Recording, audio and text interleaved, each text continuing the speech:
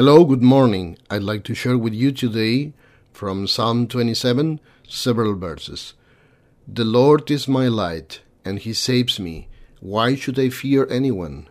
The Lord is my place of safety. Why should I be afraid?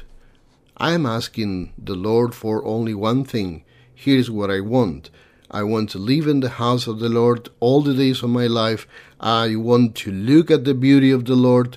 I want to worship him in his temple. My heart says, seek him. Lord, I will seek you. Wait for the Lord. Be strong and don't lose hope. Wait for the Lord. And I'd like to share with you also from the Gospel for today, Luke chapter 13, verse 34. Jerusalem, Jerusalem, you who killed the prophets and stoned those sent to you, how often I have longed to gather your children together, as a hen gathers her chicks under her wings, and you were not willing. Amen. For believers, these are beautiful, heartening words of comfort and optimism, or at least they should be. Although, do we believe in the content of these words? Because if we believe, we have to admit that it is God himself who speaks to us. If it is God who speaks to us, then we have to begin to relax, breathe in deeper with relief, change our countenance, why not smile, release and change our emotions, our feelings, our mood. If we manage to change our mood, then a whole set of things begins to change in our life from the moment we decide to change it. The same things happens every day when we nourish on every message of the Word of God similar to this psalm. I read from Popular Wisdom a thought that said, all you gotta do is chill out. Let go of control and chill out. Let it be trust. Yes, we believers should do the same, although based on the safety and protection that comes from God. Second Sunday in Lent. Today we want to talk about how God really wants to protect and care for us. Many times, if we don't obtain God's care and protection, it's because we don't want to remain in a fellowship with him. We desist from his caring because we consciously don't want it, or because no one taught us that to enjoy the privilege of God's protection, we have to establish a relationship with him. Lent is especially a time of invitation. As I mentioned to the confirmants a couple of times, no one is forced to believe in God. No one is forced to belong to the Church of Christ or have fellowship with him through his church. But if we really want to have God's protection, we must seek fellowship with God. Lent traditionally wants to provide a time of invitation to seek that relationship with God again. Two things are essential to establish that relationship with God: faith and begin to seek the spiritual food. One day my wife came and she told me that her cousin, pastor from a different church, told her that I didn't believe.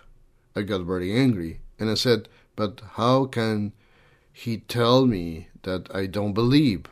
After speaking for a while, what I interpreted is what he meant is that I didn't trust. There is a difference between trusting and believing. When people usually say that they believe in God, they are not necessarily saying that they trust God. And for this, I'd like to exemplify with a real event that happened in Niagara Falls many years ago. Once upon a time, there was a French tightrope walker named Jean Blondin. He was invited to do acrobatics here in North America, and he was asked to balance on a rope stretched from one bank to the other over the Niagara River. Imagine a tightrope walker who has tightened his rope over Niagara Falls, and many people have come to see it. The crowd is elated. He crosses easily. He comes back and asks the people, Do you think I could cross with a small log on my shoulder? Yes, everyone shouted, overjoyed. He crosses and comes back. Everyone applauds. Now he asks the audience, do you think I can cross with a small wheelbarrow? Yes, everyone responds enthusiastically. So he starts to cross with a small wheelbarrow on the rope. People sweat. He goes back and forth with no problem. And when the tightrope walker returns, he asks them, do you think I could cross now with this same wheelbarrow with the person inside? Yes, they all shouted. We believe. We believe. Then the tightrope walker asks them again, are there any volunteers? And there the clamor of the people is vigorously quenched. There were many who believed that the tightrope walker could make such an acrobatic performance, but no one entrusted his life to him. As you can see, dear friends, that's the difference between the superficial belief that we mentioned and the true faith, or between not believing with the heart and trust. Jesus asks us for that kind of faith. That kind of faith is the faith that moves mountains. That kind of faith is what is necessary for God to answer prayers. That is faith with confidence, genuine faith. How do we go about having such a faith? Of course, we have to cultivate it, but the simplest thing is to ask God for it. As that man in the Bible story that said to Jesus, the boy's father, if you remember, exclaimed, I do believe, help me overcome my unbelief. But above all things, begin to live a life with the firm decision of wanting to trust. That implies discipline. It is something like the technique used, for example, by Alcoholics Anonymous. Every day is a new beginning for them. Every day you have to make a new decision to trust, to start over. It is a throwing oneself into the arms of Jesus, committing ourselves to Him, putting God first in our lives, putting worshiping God in the first place of our lives. Why not try it? And so let us try if really God answers us.